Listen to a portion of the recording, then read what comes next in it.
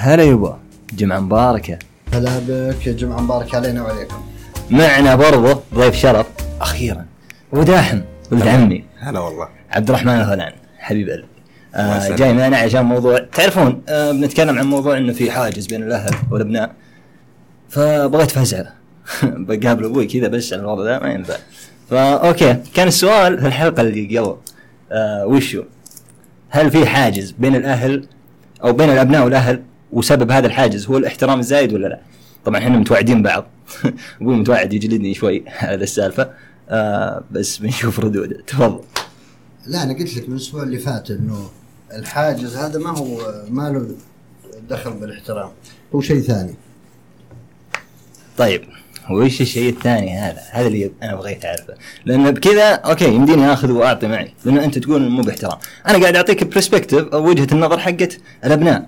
إحنا نحس إنه أوكي إحنا نحترم أهلنا، ما نبي إن نفرض نفسنا بزيادة عليهم، أو يعني مو بنفس الحالة يعني حقتنا. أبناء ثانيين أو بنفس الجيل حقنا ما يتكلمون مع آبائهم، خصوصا إذا كبر فارق العمر بينهم. كل ما كبر زيادة كل ما صار الفارق أشسع والاحترام أكبر والهيبة أكثر. الكلام اللي بقوله لك ولعبد الرحمن أنا متأكد إنه ما راح تستوعبوه ولا راح تفهموه بالطريقة اللي المفروض ينفهم فيها، ولا ألومكم إنكم ما تفهمونه. يعني يمكن يمر عليكم ما حد يعني يشوف إنه صحيح. ليش؟ لأنه في شغلتين. الشغلة الأولى اختلاف وجهات النظر. اختلاف وجهات النظر مو معناها على فكرة المزاج أو الانطباع، معناها أنه في اثنين واقفين، واحد غرب المبنى وواحد شرق المبنى، فهذا يشوف واجهة المبنى والثاني يشوف خلفية المبنى. هم اثنينهم لما يوصفوا المبنى راح يوصفوا اللي يشوفوه، صادقين يكونون كليا، الوصف مختلف تماما. إيه بالصحيح، وكلهم صح لأنها وجهتين نظر مختلفة. فأكيد اللي بقوله أنا من خلف المبنى وأنتم قاعدين تشوفون واجهة المبنى، فطبيعي ما راح تفهمون ولا تستوعبون اللي راح أقوله. طبعا كلها بس عشان نروح من سالفة إن الوضع احترام، ولا أنه طبعا لأن أنت من يوم ما سألتك السؤال ذاك اليوم وأنت دخلت دائرة التفكير في الموضوع، إنه هل هو فعلا احترام يعني من جد عاري احترام زايد، ولا بس أنت كان عندك جواب ثاني برضه في راسك عن الموضوع نفسه؟ أنا قلت النقطة الأولى اللي ما راح تفهمكم اللي أنا بقوله. النقطة الثانية واللي أهم منها إنك أنت يوم انولدت ما كنت تشرب إلا حليب. صحيح. ما في لا بروتين صحيح ولا كبسات ولا لحم. اللي اليوم أنتوا تعيشوه قريب من هذيك فكريا. كيف يعني الحكمة والتروي والأمور هذه بعيدة عن يعني نمطكم. الفرق هنا إنه اللي بنقوله اليوم ما ألوم اللي يسمعوه كلهم إنه ما يستوعبوه، ولا ألومك أنتوا عبد الرحمن إنه ما تستوعبوا 100% أو ما تتفق معي فيه. هذا يعني شيء متوقع. طيب يمكن في ناس من جيلك يتفقون معك بالرأي. هنا السؤال، يعني هل الشيء اللي أنت وجهة نظرك أنت شخصيا أنت تتوقع أن كثير من الناس ما راح يفهمونها وما راح يتعمقون فيها، أو تتشاطر معاها في جيلك؟ فهمت كيف؟ يعني مو بس وجهة نظر شخصية، لكن أيضا أنا أشوف أن كثير من الآباء الآخرين اللي هم زملاء لك أو شيء آخر تحس أن نفس الوضع كذا مع أبنائهم. وش وجهة النظر؟ ترى معليش شوقت لها بالحيل. إذا هي ما هي باحترام، إنه ما يحتاج يعني أوكي مو باحترام، وش الحاجز؟ مو شرط يكون احترام. أنا ما أتوقع يعني ما أشوفه يكون كامل احترام. بعض الناس يكون يخاف من أبوه مثلا، أو عنده شكوك إن أبوه بيكون بياخذ منه نظرة غلط عن أفعاله أو الأشياء هذه، عشان كذا تلقاه دايم يحاول إنه ما يتكلم كثير قدام أبوه. غير كذا بعض الناس برضو عندهم احترام زايد لدرجة إن الاحترام اللي فيه يخليه ما يكون اوبن بوك عند ابوه، عرفت؟ ما يكون يسولف مع ابوه بطلاقه، ما يكون يتكلم مع ابوه بطلاقه. هذا برضو مشكله من الشخص نفسه، يعني انه يكون عنده احترام زايد لابوه. والاحترام مهما كان يعني شيء اجباري للاب، ما نختلف عليه، ولكن بعض الاحيان يحط حواجز بين الاب والابن اذا زاد عن حده. بالضبط. اوكي شوف، يعني انا الحين جبت واحد معي بالتشكيله يقول هي تصير كذا وتصير ايضا اوكي هي تصير كذا وتصير ايضا من نواحي اخرى. الحين انا ابي افهم الفكر اللي ما راح نتطرق له الى الان. اعيد واكرر عبد الرحمن، الاحترام ما هو سبب الحواجز. في موضوع ثاني سبب يعني الحواجز هذه، مو الهدف الغاء الحواجز، الهدف انه تكون حواجز ايجابيه. الحواجز السلبيه او تبسيطها على الاقل. اي نعم. طبعا الفرق بين نظرتك لابوك ونظره ابوك لك مختلف تماما، لانه الابو الوالدين كاشفينكم. صح. الولد يحمل جينات ابوه، يحمل طباع ابوه، يحمل طريقه تفكير ابوه، امتداد له. الاب غير المدرس غالبا. المدرس حتى لو كان يعلمك ما يعرف أكيد. انت ليش تصرفت التصرف هذا.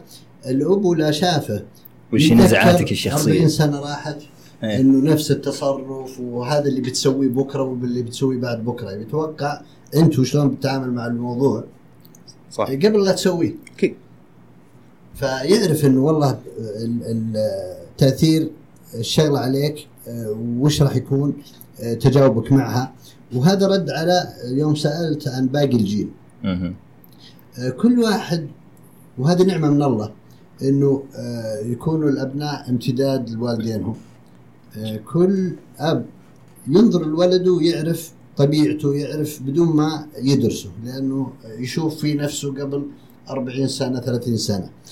فيتوقع يعني انت ايش اللي بتسويه. والنقطة الثانية والأهم إنه في طريقتين للتعلم، تعلم بالمعرفة وتعلم بالتجربة.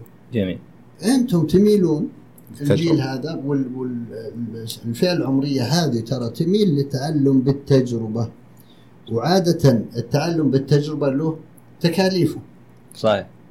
يعني إذا أنت أبوك نصحك وقال لك تسوي الموضوع بطريقة معينة، في نهاية اليوم يعرف أبوك أنك بتسوي بطريقتك الخاصة. ليش؟ لأنه فيك النزعة الشخصية هذه. أنت تميل للتعلم بالتجربة، وأهم من ذلك عندك نزغة أنك تبني مدرستك الخاصة وشخصيتك الخاصة. جميل. فنوعا ما أنت تعارض أنه تأخذ المعرفة من أبوك. طب هل تشوف هذا الشيء غلط ولا صح من الابن؟ إذا تتحمل التكاليف، التعلم بالتجربة أكثر يعني إقناعا، لكنك راح بيطول معي. أوكي، ترى النقطة هذه طبعا أنا قلت لك إذا بتروح لها لأنه في نفس الأشياء. خلنا نقول أن الابن برضه هو يدري إنه في جينات أبوه. تمام.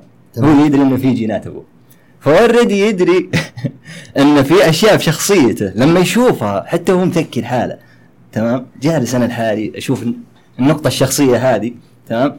قد يكون في موقف مبهم سابق للوالد، ولكن تفكر فيها هذا اللي حس فيه داخليا، لأنه في نفس النزعة الشخصية حقتك. إذن هذا شعور الداخلي، إذن هذه فكرته عن الموضوع هذا، إذن هذا اللي هو سواه. فهذا يصير برضو تعلم بالمعرفة. صح ولا لا؟ أن أنا أدري أن نفس النزعات الشخصية اللي عندي هي النزعات الشخصية اللي عندك. أشوف وش المخرجات اللي عندك في الحياة، وش الأوتكمز اللي جاتك سواء كانت نافعة أو ضارة، وخلاص أتعلم منك لأني أدري أن أنا تقريبا نفس الشخصية هذه، تقريبا نفس الشخصية هذه. فيني أشياء من الشخصية حقتك، أو أقل شيء عرفت وش الفطرة. تصير فطرة الإنسان هي على طبع والده. صح ولا لا؟ فطرة الإنسان هي على طبع والده. فالشيء اللي على طول يجيني جوا في ضميري في حدسي الداخلي ويقول لي سوي كذا، أفكر فيها أنه أوكي هذه فطرتك تتحدث. ولكن الآن راجع، هل فطرتك هذه أنت تتعلم منها أنه أوكي تتوقع لو حصل الشيء هذا مع والدك؟ أنا أتوقع أن هذا على فكرة الموضوع هذا أنا أتوقع أنه خصوصا بيني وبينك بشكل كبير، لأن الفارق العمري اللي بيننا ما هو بذاك الزود خلينا نقول. فأحس أنه شفت عالمك الخاص، شفت اللي أنت مريت فيه، وشفت النزعات الشخصية اللي متواجدة عندك وأخذتها وتعلمت منها حتى قبل ما أطيح مثلا في سالفة التجربة هذه. تفضل. على موضوع الحواجز بين الآباء والأبناء وزي كذا برضو، يعني احنا قاعدين نتكلم عن اخطاء الابناء الى الان. جميل. يعني ما نختلف برضو انه حتى الاباء عندهم بعض الاخطاء، ولعل بعض الاباء يعني يكونون مره يعني ستريكت على عيالهم، عرفت؟ صارمين يعني جدا صارمين على عيالهم. حلو. بعضهم حتى يسببون رهبه وخوف لابنائهم، عرفت؟ فاظن برضو في يعني هذا جزء من المشكله. حلو. ان بعض الاباء مره يعني قاسين على ابنائهم. ليش؟ زي ما قال علي انه الولد برضو يعرف، فيصير عندنا هنا تصادم، اثنين كاشفين بعض، الأوراق كلها مكشوفة على الطاولة ولكن أهدافهم مختلفة، متعارضة أهدافهم. ليش؟ لأنه الأب يبعد عن المخاطر، يفكر في المخاطر أكثر، الابن مجازف يفكر في المكاسب أكثر بغض النظر عن المخاطر. فتكون هذه الفكرتين فيها تصادم بين الأب وابنه. الابن بيميل للمجازفة، بيميل للتعلم بالتجربة، بيميل إنه يتحدى كل فكرة تصدر من أبوه أو كل حكم صدر من أبوه إنه هل هو فعلا صحيح ولا لا. بينما الابن في مجازفته يصير معه تعارض مع الأب في حمايته للمخاطر وتفكيره إنه ما يبغى يدفع ثمن عالي للتعلم والتجربة. هل هو شرط أنه بيصير فيه التعارض هذا؟ كمثال أوكي نؤمن أننا نحب أننا نجازف، تمام، بس أشوف أنه معليش في أشياء كثيرة على فكرة الأب يقولها يعني تصير أوكي يفهمها الابن، يفهمها يعني يقول أوكي من جد كلامك مقنع أقنعتني أنت أقنعتني بحوارك معي هذا. يوم أطلت الحوار شوي، يوم سالفنا عن الموضوع بزيادة، جوانب الحوار حقتك خلتني أشوف وجهة نظرك وخلتني أقول أوكي أنت أقنعتني، أنا كذا ما راح أسوي الشيء الفلاني أو أبتجنب الشيء الفلاني. لكن تخيل أن الأب بيجيك بنبرة الأب الآمر الناهي في المكان ويقول أوكي لا تسوي الشيء الفلاني، وأنا متأكد أن الأب يدري ليش هو قاعد يقول لا تسوي الشيء الفلاني، وما وده أنه يضيع وقت أنه يقول لا تسوي الشيء الفلاني لأن التبعيات بتصير كيت وكيت وكيت، ولا ودي أني أقعد أفهم كل الموضوع ذا الطويل كله، لأن أنا من الحين أقول لك أنه لا تسوي الشيء الفلاني وخلاص افهمها من الآخر. الابن لا جاه الشيء هذا بعض الأحيان، عرفت اللي بيقعد يقول أوكي بس ما أقنعني، أوكي أدري أن الوالد قال لي لا تسوي الشيء الفلاني بس ما أقنعتني، فإلى الآن بفكري ما زلت بسويه، صح ولا لا؟ إيش رأيك أنت أبو داحم؟ شوف أنا أشوف التجربة كويسة صراحة ولكن يعني كلام الأب يعني دائم له احترامه ولا يعني تقديره صراحة. ولا بعض الآباء يكونون مرة يعني شديدين، وغير كذا يكون الكوميونيكيشن بين الأب والابن مرة بسيط، عرفت؟ فهذه مشكلة كبيرة. غير كذا في بعض الآباء مرة يعني حذرين على أبنائهم بزيادة، إنه ينهوا over protecting، عرفت؟ يحمل بزيادة. يعني يخلي ابنه ما يكسب لا تجربة ولا يكسب يعني ولا يعيش حياته، حتى يعني يطلع بعدين لما يكبر تلقاه مو فاهم شيء، عرفت؟ ما عنده experience ما عنده خبرة بالحياة في الحياة بالضبط. بس أفعالك تتعامل وتنتج من يعني عقلك الباطن، ما تنتج من عقلك الظاهر، ما تنتج. يعني ممكن أكون مقتنع مثال، مين في واحد يدخن ما يعرف إنه التدخين ضار؟ كلهم مدخنين، كل المدخنين يعرفون إنه التدخين ضار ويخسر أموال ويخسر صحة، ومع ذلك عقله الباطن مسيطر وينفذ. يعني اللي عندكم أنتم المثل اللي يقول كريستي كالزكاة، يعني الفضول قتل القطة. الفضول هذا لابد إنه يدفعك إنك تجرب. يعني أبوك قال لك ترى نهاية الطريق هذا مسدود. ممتاز. أنت ما تبغى تخسر التجربة إنك تشوف تكتشف إنه الطريق مسدود، لأنه بعض الأحيان لربما الطريق وعادة ترميمه، فهمت كيف؟ ما تدري يمكن تغير الطريق يعني على العمر ذا كله، ويمكن ودك تبي تشوف ليش الطريق مسدود حتى. وهذا فعلا هذا صحيح. يعني توني أفكر فيه إنه فعلا تجارب سابقة ممكن نتائجها باءت بالفشل أو كانت خاطئة، لكنها مع تغير يعني المجتمع، تغير القوانين، تغير البيئة، صارت صح ولا لا؟ هذه نقطة ترى دائما. ايش رايك؟ ما فكرت فيها قبل، حولت التفكير الآن. اوكي مع الاجيال بدنا نفوز شوي.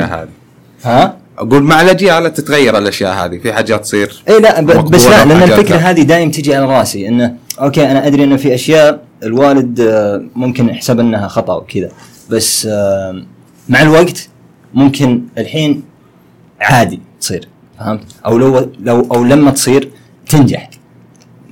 الوقت هذاك ما كان وقتها، بس الوقت هذا تمشي فيه، فهمت كيف؟ لكن الفكر نفسه، النية نفسها تكون يعني سليمة، فهمت؟ في الشيء نفسه بتكون سليمة. فهذا المفهوم شوي. وهذه صحيح معك حق فيها، يعني انه التجارب مختلفة، يعني تختلف باختلاف الزمان والمكان، النتائج تختلف فيها. مثال يعني زي الايفون مثلا، انا استخدم ايفون 3G وكنت اجرب يعني وظيفة معينة في الايفون، كان ذاك الوقت سيئة وما سووها بطريقة زينة، وانا خلاص غسلت يدي انه وصار عندي نتيجة انه ما استخدمها. واحد يشتري ايفون جديد يجرب لاول مرة، اكيد بيكتشف ان هذه كويسة هذا ويلقاها شغالة زين ويستمر فيها. فلو جاي ينصحني انه استخدم الفيتشر الخدمة هذه، انا بكون بنيت خلاص فكرة أولي حكم ولا عاد استخدمها. صح. يعني بتكون رافض للشيء اللي انت مستحيل ما تبغى حتى تغير رايك، او ما فكرت انك تغير رايك. هو ما فكر لانه خلاص اوريدي بنى فكره اوليه عن الموضوع، انطباع اولي، فخلاص يعني ما عاد يستهويه اصلا انه يعيد اكتشاف الشيء. اوريدي سويت هذا يعني. هذا اللي انا حطيته، هذا الانبوت حقي وهذا الاوتبوت كان. وهذا سبب التطور في المجتمعات، يعني انه جيل سابق كان عندهم تجربه، وجو جيل جديد يبغون يعيدون نفس التجربة بطريقة أخرى تتناسب مع وقتهم. أتفق معكم فيها. طيب الحين تفضل. اللي عندنا الآن عندنا تايتانيك وزورق سريع. والتايتانيك هذا علشان يغير اتجاهه يحتاج حسابات كثيرة، ويحتاج يغير مسار رحلة، يشغل أيادي عاملة كثيرة ويأخذ وقت. ولازم يحسب انه قبل ما يسوي التغيير مساره وش العواقب اللي عليها والوقت اللي بيخسره والجهد والطاقة. الزورق انتو زورق سريع، ف يعني ما يفكر كثير ولا ياخذ جهد كثير انه يغير اتجاهه ولا يجرب طريق جديد. يعني والله انا اتفق من ناحية الحرية، يعني اذا كان الابن حر صحيح، لكن اذا تربط يعني مو بشرط. يعني خلينا نقول انه اوكي ابناء جيلنا هم زورق سريع حتى يتزوجون فهمت كيف؟ خلاص بعدها يصير اب، يكون اسره، خلاص يعني اوريدي يكون مرتبط قريبا من جيلكم، فهمت كيف؟ لكن ايه مخاطر زورق سريع يبون يمشون على طول يجربون اللي قاعد يجيهم من الحياه، خصوصا ان الحياه الحين الامور اللي قاعده تصير بالحياه سريعه جدا، فهمت كيف؟ لا انت قاعد تحمي نفسك وتقول انه في حاجز علشان احترام لابوي، بينما هو فعليا ما هو حاجز عشان احترامك لابوك، حاجز عشان ما تبين خططك لابوك وتسوي اللي تبغاه وتنفذه بطريقة حتى هو لو كان جربها قبل وما نجحت انت تبغى تجربها، واذا نجحت تعلن نجاحك، واذا فشلت ترجع على ابوك بالتكاليف وتخليه يتحمل الخسائر. والله دقيقة، عندك مداخلة؟ اتمنى ان عندك مداخلة، لان عندي مرة مداخلة عندي. تفضل. لا والله ابيك تتكلم. لا تفضل، عطني مداخلتك.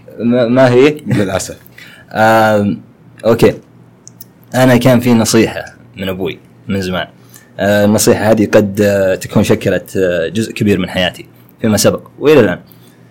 النصيحة كانت هي كالتالي: هذه حياتك، انا ربيتك كويس وعرف وش أنت من رجال، تمام؟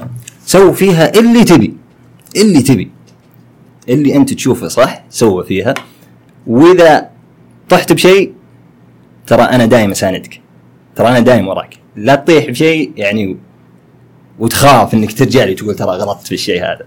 هذا شيء قلته لي من زمان، وعلى فكرة صار موتو بالنسبة لي، فهمت كيف؟ فأتوقع علشان كذا أنت قاعد تقول نفس الكلام هذا الحين. ما هو أكيد في النهاية ترى لأنه يعتمد على علاقتي يعني علاقتنا الشخصية أنا وياك، فهمت كيف؟ لأنه بغض النظر عن اننا من جيلين برضو مختلفين، ترى علاقتنا الشخصيه تختلف، خصوصا الحين مع البودكاست الجديد صرنا نتكلم وكذا. هو اكيد ان اللي في الزورق اذا انقلبت زورق السرير انقلب يحتري التايتانيك يمر ياخذهم يعني اكيد ويرمي لهم يعني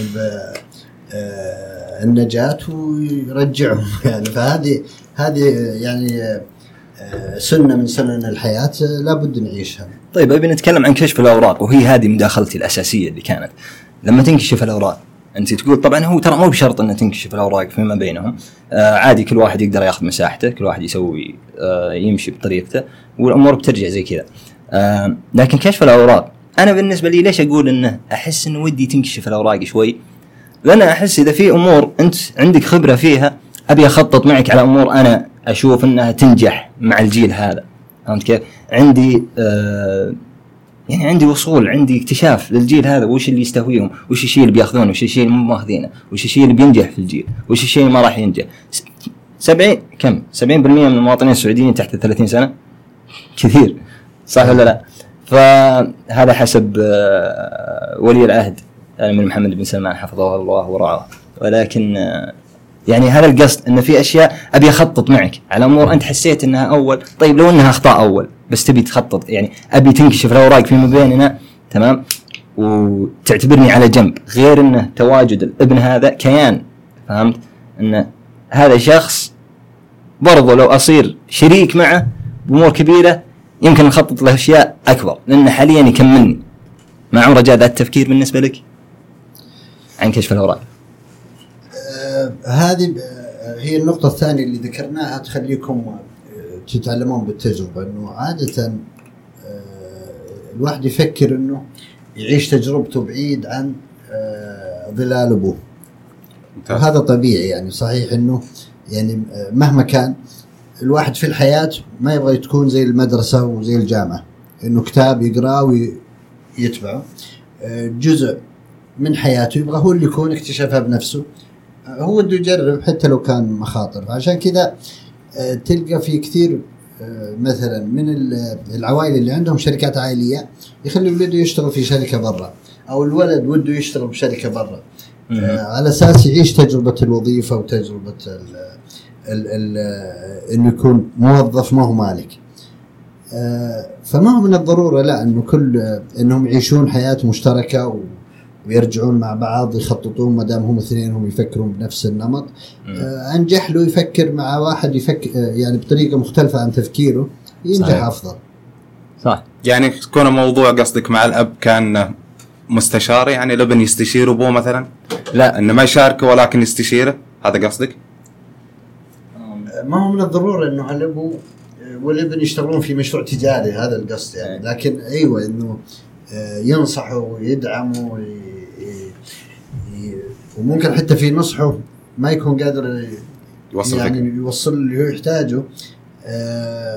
فمثلا لو الولد طلب نصيحة أبوه على الفود كارت مثلا قبل ما تبدأ، ما في واحد من الجيل هذا يعرف الفود كارت ولا يعني كيف راح تنجح أو كيف يكون عملها بالضبط. يعني مو من الضرورة إنه الولد يرجع لأبوه في كل شيء، ما هو من الضرورة إنه الولد يؤمن بكل نصائح أبوه. جزء من حياته راح تكون وين نصيحة جايته تجربة تعلم بالتجربة، ملك خاص له، لكن يدفع ثمنها.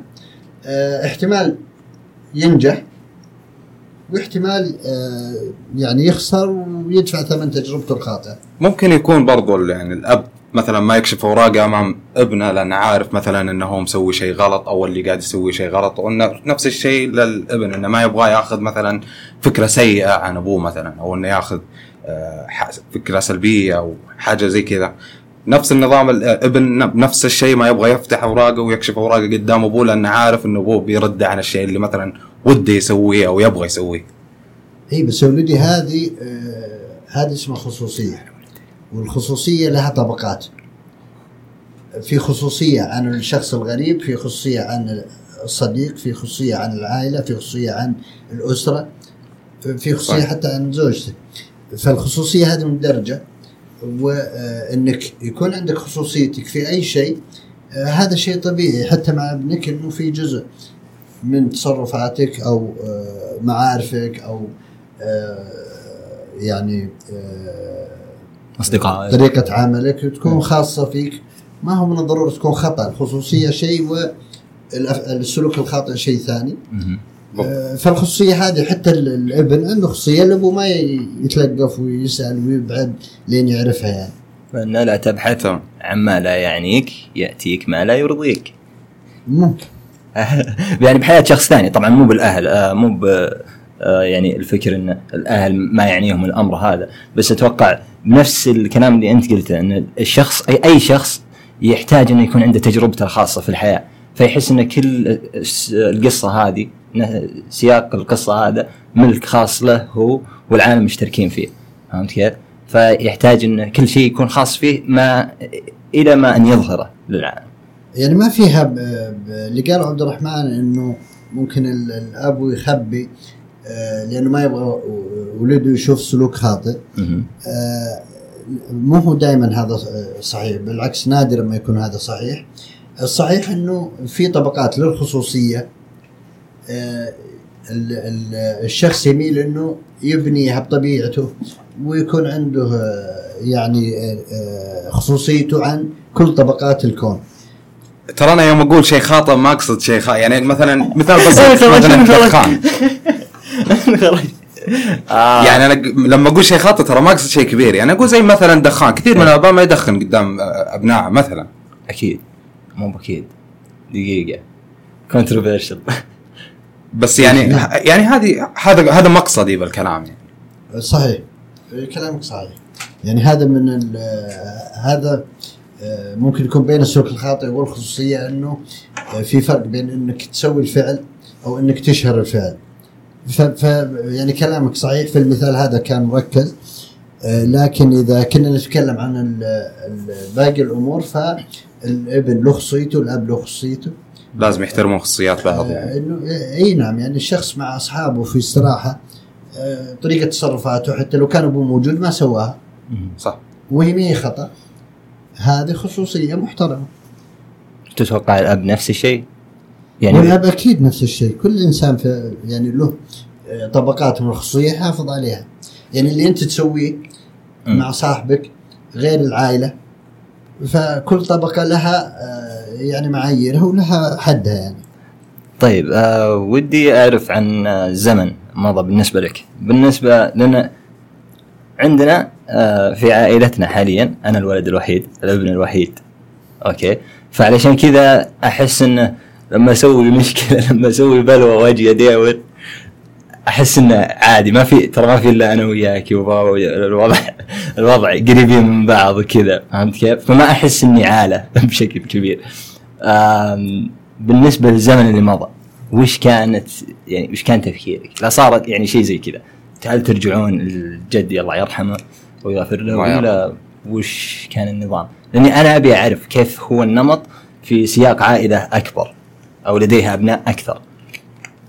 هو على حسب، إذا الموضوع يعني إذا إنسان سوى، يعني حنا لا سوينا تجربة وبغينا نتعلم من تجربتنا وأخطينا، يعني قدر ما تقدر إنه ما يكون في تواصل مع أبوك وتعيش تجربتك لوحدك وتدفع ثمنها لوحدك. ممكن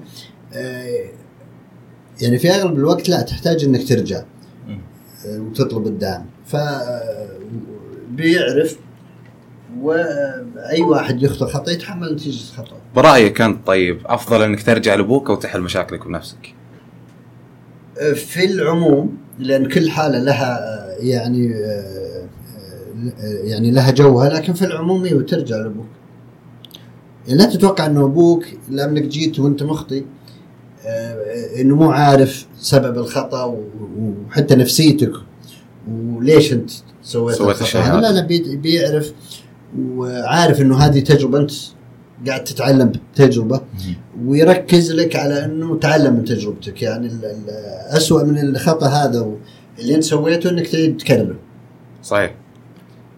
فإنك تتعلم من تجربتك هذا مكسب برضه. طيب لما يرجع ابنك مثلا بعد ما سوى مشكلة قام هو حل المشكلة بنفسه، ما تحس انك فخور انه حل المشكلة وانه نقطة جميلة مشى اموره بدون لا يرجع لك، وانه قدر يمشي نفسه وشال نفسه. اكيد، لانك انت قاعد تشوف الحين انه ترى حل المشكلة بحد ذاته هذا تربية وهذا انجاز.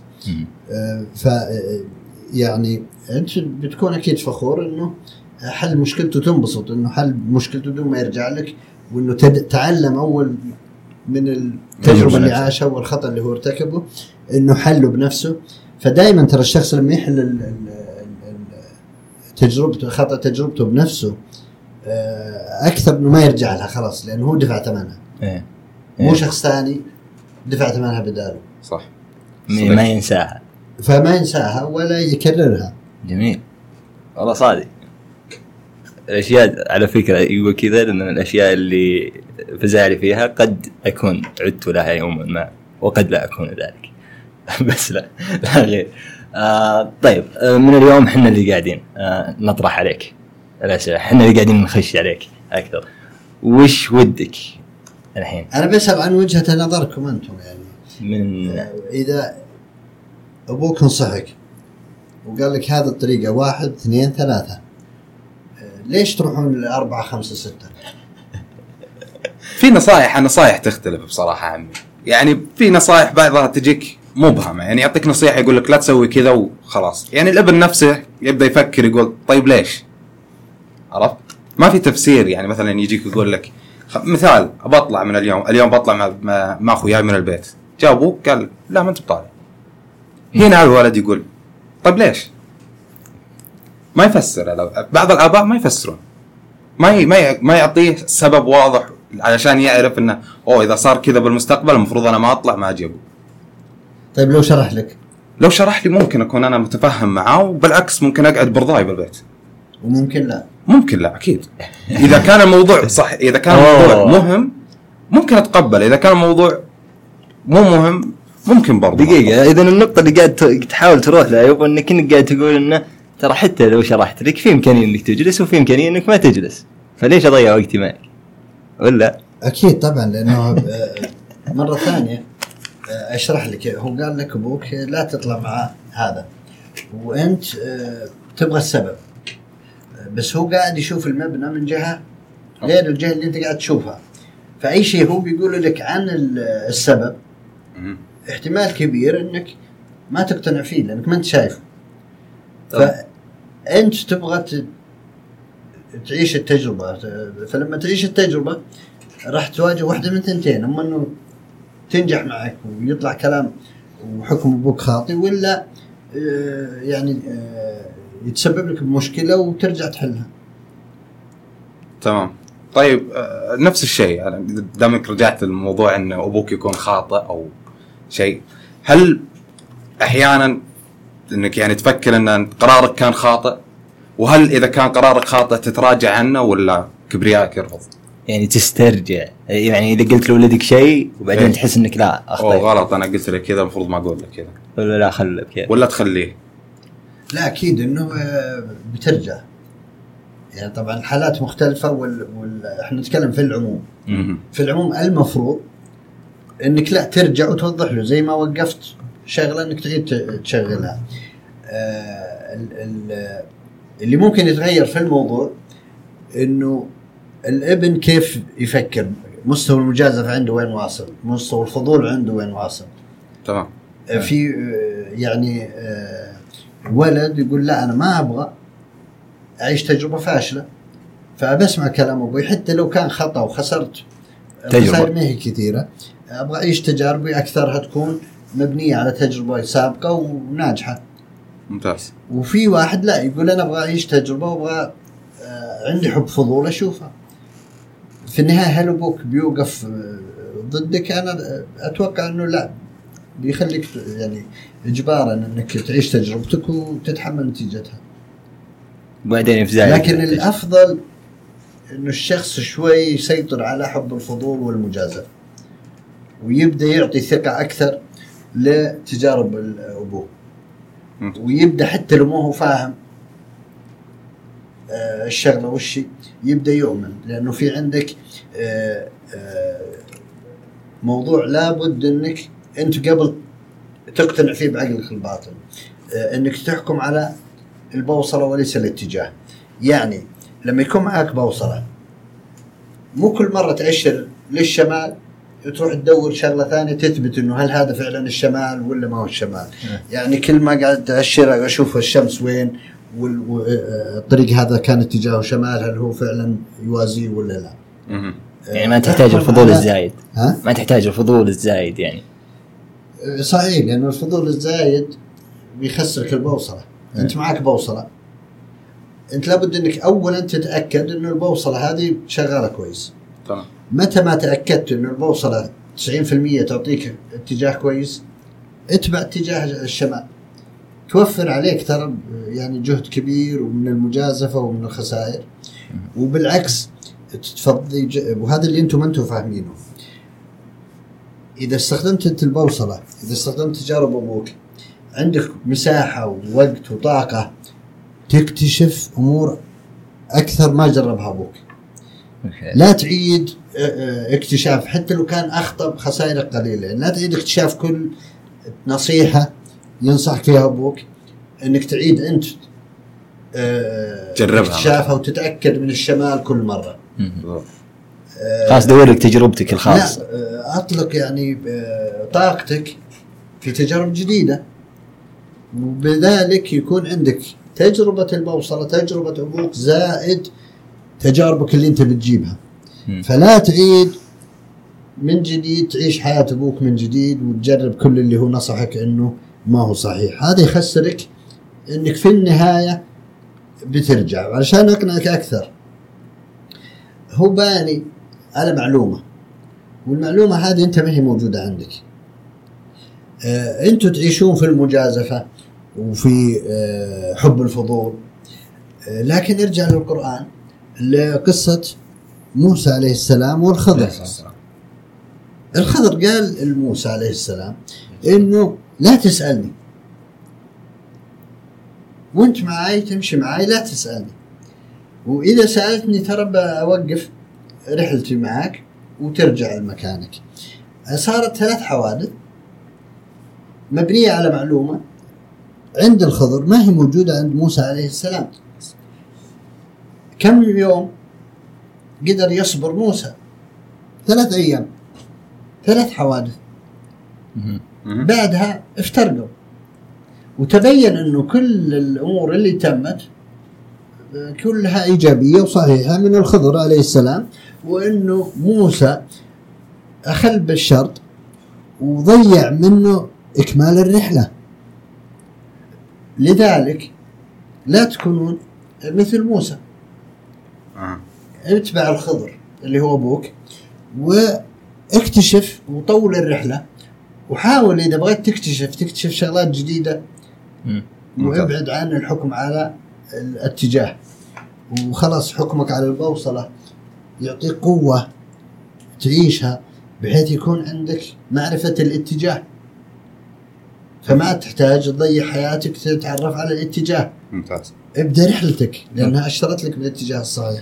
بس ما تحس أن ذا النوع من التواصل، نفس هذا النوع الحين من التواصل، هو الأمور اللي تطلق العنان لنفسك عقبها، صح ولا لا؟ اللي تحس اللي أوكي الحين أفهم وجهة نظر، إيه تفتح ذهنك اللي أوكي أنا أشوف وش قصدك الحين. بس أول يعني إذا ما تشرح لي، خلنا أرجع لحياتي الشخصية. بالنسبة لي إلين صار عمري 18 سنة كانت في أمور أنت تقولها لي، أي شيء أنت تقولها لي، اللي خصوصا إذا كان مبهم بزيادة، أي أمر كان مبهما بزيادة وقد يكون يعني اللي يعني خلاف، يشكل خلاف داخلي، كنت أمشي مع أبوي. يعني رأيك أنت اللي يمشي. ليش؟ لأن أنا أعتبر نفسي أن أنت لست إنسان مصرح باتخاذ قرار خاص فيك حاليا، فاذهب إلى أفضل شخص هو والدك دائم وأبد. بس عقبها تعرف لما يكبر الابن خلاص أنا حسيت أن عديت مرحلة مراهقة، أعرف أقيس الأمور، أعرف أشوف وش الشيء الثاني وكيف أسوي الأمور. فصار إذا أنت أقنعتني، إذا الشيء نفسه أقنعني، أوكي بسويه. فمن أول تقدر تقول لي الشيء هذا من دون أي شرح. بس الحين خصوصا لما الابن يكبر، اللي يحتاج شروحات، يحتاج اللي تقعد معي تقنعني شوي. اللي أنتم تطلبونه إنه أعيد وأكرر انك تحكموا على البوصلة. الصحيح انه ما تحتاج شروحات، انه اذا عرفت انه اللي قدامك هذا ينصحك لمصلحتك وعنده خبرة جيدة، هذا البوصلة. لما يعطيك رأيه هذا الاتجاه. فانتوا بسؤالكم هذا انه اشرح لي امور كثيرة ترى ما هي قابلة للشرح. ممتاز. امور كثيرة ما تقدر انك تيجي وتفصلها وتقول السبب 1 2 3، لان هذه هم تكون شغلات مجرد كشفها لك، يعني تكون علمك شيء خطأ. والشيء الثاني انه انت المفروض تؤمن بالبوصلة. هنا فيها المشكلة. اذا جيت عندك يعني شخصيتك واعتزازك بشخصيتك، انه تطلب انك تفهم كل معلومة توصلك من وين جات ومصدرها، هنا رجعنا للحكم على البوصلة. انه لازم اعرف البوصلة هذه يوم اشرت اليوم انه للشمال، لازم اروح اتأكد من الشمال هذا. فالصح انه تؤمن بالنصائح اللي تجيك من ابوك، حتى لو ما شرح لك، حتى لو قال لك جملة واحدة او حكم واحد، وتحاول انك تبني حياة جديدة ما جربها ابوك. يعني مثال بسيط، اذا كان عندك اصحاب وابوك عارف انه اصحابك هذولا فيهم مثلا نقاط هما يشوف انها ايجابية لك وانك تمشي معاهم، ويجي يقول لك لا تمشي مع فلان وفلان وفلان، عندك واحد من طريقين: اما انك تعيد وتبدا تمشي معاهم وتحلل شخصياتهم وتنتظر من ابوك برضو يعطيك الاسباب، ولا تروح الى اصحاب جدد ممكن يكونون افضل لك من اللي امرك ابوك تتركهم. صح ولا لا؟ صح. وش اللي حصل هنا؟ اللي حصل انه وفر على حياتك ووفر على تجربتك الخاطئة اللي بتمرها وتدفع ثمنها. العمر هذا بيضيع منك، ما راح تقدر ترجع. مجرد انه نصحك فلان لا تمشي معاه وانت امنت بالبوصلة مو في كلام وتبعت الطريق، راح يكون عندك، ما راح تكون حياتك فاضية. ممكن تتعرف على شخص آخر، مدرسة جديدة وأصحاب جدد، تعيش معهم حياة ناجحة وتكون وفرت اللي انت طلبته، اللي هو عارف السبب وأتأكد من السبب، وضيعت 3 سنوات من عمرك وانتهت بتجربة خاطئة ومشكلة عشتها وضيعت منها سنة تحل المشكلة هذه، ورجعت من جديد تبغى تبدأ من الصفر. فنصيحة أكررها: احكم على البوصلة، لا تحكم على الاتجاه. طيب احنا ما زلنا عند نقطة انه الابن يتكي يسولف مع اخوياه، انا اروح مثلا اسولف مع ابو داحم اتكي معه، الوالد يروح يتكي مع عماني يتكي مع اخوياه يسولف معه، بس ما في نقطة التقاء بين الابن والاب. يعني احيانا الاب والابن يتقابلون في المنزل، تحصل الجو صمت وما في اي كلام بينهم نهائيا. تفضل. صحيح، لانه هنا الاهتمامات مختلفة. يعني لما تيجي تتوقع انه تبغى تتكلم مثلا عن جيم جديد في البلاي ستيشن، وابوك ما عمره اصلا دخل على البلاي ستيشن ولا عنده اهتمام في البلاي ستيشن، وتتوقع انه في معلومة انت بتقولها مسوي صجة عندكم ممتاز، وتقولها له، تتوقع انه يتفاجئ، يعني يتفاعل معك. انت تتكلم لغة ما يعرف انت وش قاعد تقول. فهذا طبيعي. نفس الحكاية لو جلس ابوك يسولف على شغلات ما هي اهتمامك، مثلا لو تكلم عن العقار، تكلم عن الأسهم، تكلم عن أمور أنت ما كنت فيها ولا تبغى تسمع عنها ولا عندك اهتمام فيها، يصير الجو ما في حوار ينفتح. دائما في الحلقتين هذه نقطة التقاء بسيطة، مواضيع تهم الطرفين. تمام. فالمفروض إنه الاثنين يركزون إنه يفتحون المواضيع هذه، انه يحاول يعني يخاطب الابوه مثلا بمواضيع تهمه، ولا الاب يخاطب ابنه بمواضيع تهمه. لازم الابن لما يدخل يحط في باله انه يدخل المنطقه اللي فيها التقاء بالدائرتين، جراي اريا المنطقة الرمادية اللي فيها اللي التقط اهتماماتهم فيها. ممتاز كويس. الالتقاء بالنقطة هذه بالعكس يخلي الموضوع ينفتح ويكون يعني حتى يعني يصير طبيعة عندهم كل التقاء يقدرون يسولفون في أمور الاهتمام المتقابل. لكن في النهاية إذا لبو فتح موضوع مو هو اهتمام ولده وشاف إنه ولده ما تجاوب معه يتوقع إنه قل احترام أو إنه ولده عايش في حياته. هذه تصير. في المقابل أنت إذا فتحت موضوع مع أبوك وما شفته تجاوب تتوقع إنه أبوك ما هو مهتم ولا يبغى يتكلم معك، وهو بالعكس. يعني لازم في جهد تسويه انك تفتح مواضيع مع ابوك اللي فيه اهتمام مشترك بينك وبينه، وتبتدي انك تعرف كثير مواضيع لو فتحتها بيكون لاهي داخل دائرته كامل بعيد عنك، ولا داخل دائرتك وبعيد عنه في الجزء اللي الدائرتين تلتقي فيه. فبيكون طبيعة خلاص يصير يعني بينكم طابع انه لا التقيتوا عارفين وش الاهتمامات اللي تتكلمون فيها. هذه بتفتح المجال بس كذا الحوارات بتصير مرتبة مسبقا، ما تحس؟ لا نقطة الالتقاء هذه اهتمامات. كويس. يعني مثال بسيط، الجو الحين جو كهرب وارتفاع الكهرب فلو جلسوا اثنين يتكلمون عن فاتورة الكهرباء الشهر اللي فات كان قاموا يطفوا اللمبات شباب الداو قاموا يطفون المكيفات. كويس. الولد يجي يقول لأبوه طيب والله فيه طاقة شمسية ويحطونها في الخزان، وصار الكلام بينهم مدته 3 ساعات. أوكي كويس. ممتاز. وشيء بين الاثنين اهتمام يومي. لكن يدخل الأب يتكلم عن رسوم فرضت في وزارة العمل على الموظفين، ما هو موضوع يهم ولده. أو الولد يتكلم عن مثلا حادثة صارت في جيله في معارفه صارت في أمريكا والناس مهتمين فيها وكذا، وهو بعيد عنه. يعني واحد فاز بلعبة بلاي ستيشن في أتلانتا، ما هو موضوع ينفتح، ما يهمك يعني، ولا راح يخلي فيه تجاوب بين أي واحد. بما أننا فهمنا النقاط هذه وأتوقع أن الأمثلة هذه كانت واضحة وجلية، أوكي خلينا نرجع لموضوع السولار سيستم بالخزان. وش السالفة؟ دقيقة، ترى شيء فيه كهرب بلاش وهذا يجيب كهرب بلاش. ترى عادي نخطط مع بعض. طيب وش السالفة؟ وش اللي سولر بالخزان ولا علقة فوق ولا شلون؟ ايوه خلايا شمس. ترى الشمس واجد. طيب نقدر نستثمر الحين في سولار بانل، اتعلم عليها ما عندك مشكلة. هذا هو انك تجيب انك تشوف كم تكلفتنا.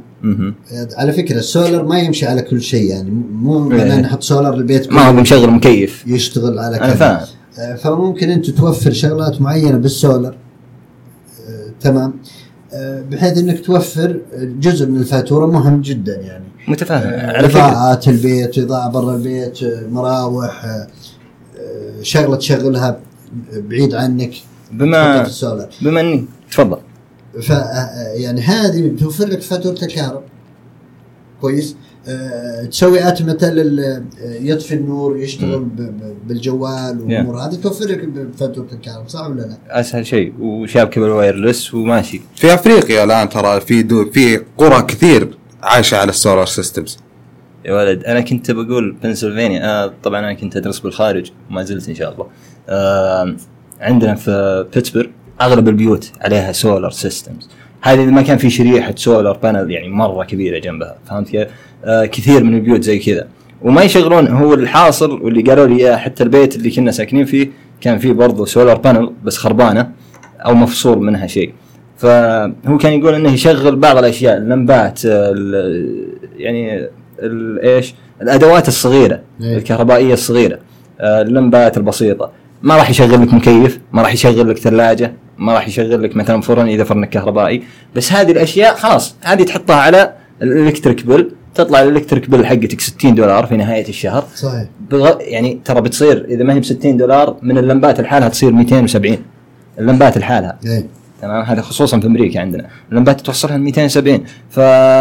اوكي يبا فهذا موضوع الحين نجيب اهتمام مشترك بيني وبينكم، وانتم يعني في فرق بالاهتمامات بس نبي نسويه قدرنا نتكلم فيه وهمنا وكان يعني مره حلو.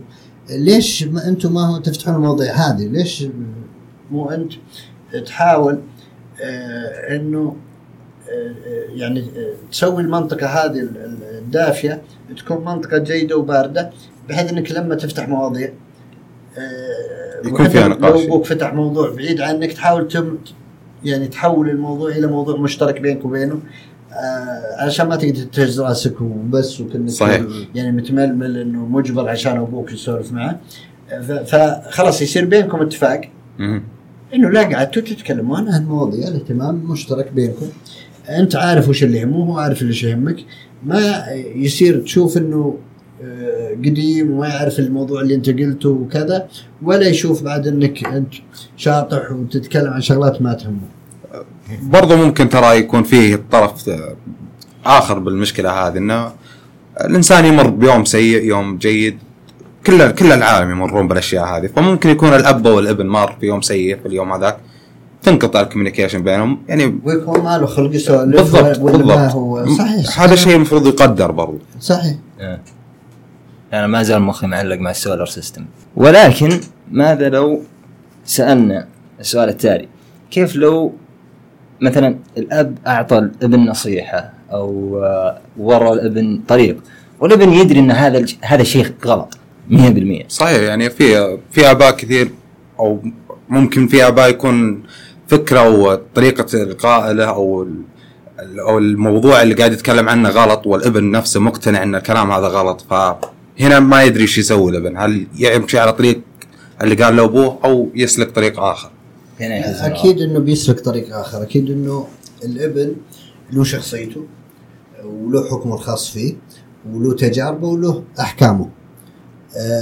الكمال لله وحده سبحانه وتعالى. ولا ينتظر من شخص إنه جميع أفعاله وجميع أحكامه صحيحة. ممكن الأب كذلك في حالة إنك تشوف الأب مثلا سوى تجارة خاسرة، هل معنى هذا إنه الأب ما يعرف يسوي تجارة وتعمم عليه إنك ما عاد تسمع منه يعني نصائحه التجارية كلها؟ الصحيح إنه لازم تتفهموا إنه ما في شخصية كاملة، ما في أحد كامل إلا الله سبحانه وتعالى. لابد إنك تتعايش على كل حالة لوحدها. فالتجربة الخاطئة والحكم اللي قال لك وسوي خطأ وانت عارف انه خطأ ولا سويته، هذه جزئية تبقى زي ما هي، ويكمل الطريق على انه بوصله. فبالطريقة هذه انت اللي مستفيد كويس. يبقى عندك سؤال طبعا انه انت شايفه خطأ، زي ما موسى عليه السلام شايف الخضر خطأ، فممكن يكون هو الصح زي ما الخضر عليه السلام كان هو الصح وانت الخطأ. بعد عمر طويل من تجارب ومن تجربة شخصية عشتها، راح تكتشف بعد سنين، راح تعيد فيك الذاكرة إلى أمور كنت تظنها خطأ وتظن أبوك مخطئ فيها، تكتشف بعد سنين إنه آراءه كانت صحيحة وإنك أنت اللي أخطأت. هذه متى بتسمعوها وتتذكروها؟ تسمعها في ذهنك وتتذكرها بعد عمر طويل، إذا وصلت للمحطة اللي أنا عايش فيها الآن. تمام. فبتعرف إنه تتذكر، بتجيك الذاكرة وتتذكر يعني مش أشغال كثيرة وتجارب كثيرة ومواقف كثيرة عشتوها، وكان سبب الحكم عليها ما هو واضح لكم وظنيتوها خطأ، وبينت لكم الأيام أنه هذا الحكم الصحيح. فهذه يعني تذكرها زين وراح تذكرها إذا وصلت للمحطة اللي حنا نعيش فيها الآن. طيب وماذا لو كان الأب غير صحيح أو كان مثلا رأيه خاطئ؟ زي ما قلت لك تأخذها حتى لو تكررت، تأخذها على جزئية وحالة حالة وتحكم عليها، لأنه في نهاية اليوم أنت اللي بتحكم. بس كذا بيكون الابن في موقف محرج، إنه يا يعارض أبوه في وجهه ويطلع غلط، أو إنه يسوي الشيء من وراه. هو في كل الأحوال ما يعني الأب حتى لو نصحك ما ينصحك نصيحة تنفيذية، نصيحة توجيهية. يعني يقول لك لا تمشي مع فلان، ما راح يمشي معك 24 ساعة عشان يجمعك في كل مكان ويتأكد إنه مين أنت تمشي معاه وغيره. أنت اللي عندك المؤشر، وأنت اللي عندك الحكم، وأنت اللي عندك التنفيذ. فإذا الحالة أنت توقعت إنه حكمه خطأ وحكمك صحيح، أعيد وأكرر إنه ممكن يكون هو صح، ممكن يكون هو خطأ. ممتاز. فيوم أنك تضيع الوقت وتكتشف الخطأ هذا، ولا تبحث تجربة جديدة وتبني على حكمه وتمشي على التجربة الجديدة. إذا متأكد 100% إنه خطأ، هذه حالة توقف في حالتها ولا تمتد إلى الحكم العام وتحكم على الحالة هذه. ممكن يكون هو مخطئ لأنه بنى الحكم على معلومة خطأ. توقف هنا وما تحكم عليه عموما، ما تحكم على الشخص يعني. أكيد طبعا، وخلاص وتكمل. هو الأب أب والابن ابن مهما كان.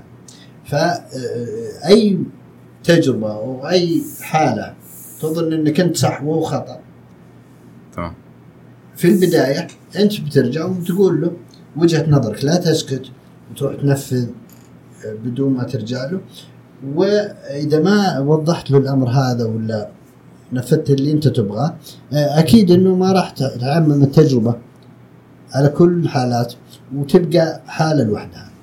طيب ليه ما يتشاركون؟ ليش ما يصير مثلا يعني بدل ما أن الأب يحكم والابن ينفذ، يصير لا في تشارك بالآراء، في عرفت لي نقطة حوار، توضيح، الأب يوضح، الابن ينفذ بعدين عقب ما يستوضح، أو يشارك في الموضوع برضه، يعني يشارك في الحكم. صحيح. إيه، لأنه الأب بناء للحكم مبني على نظرة مستقبلية وخارطة طريق وأهداف يشوفها لسنوات طويلة قادمة.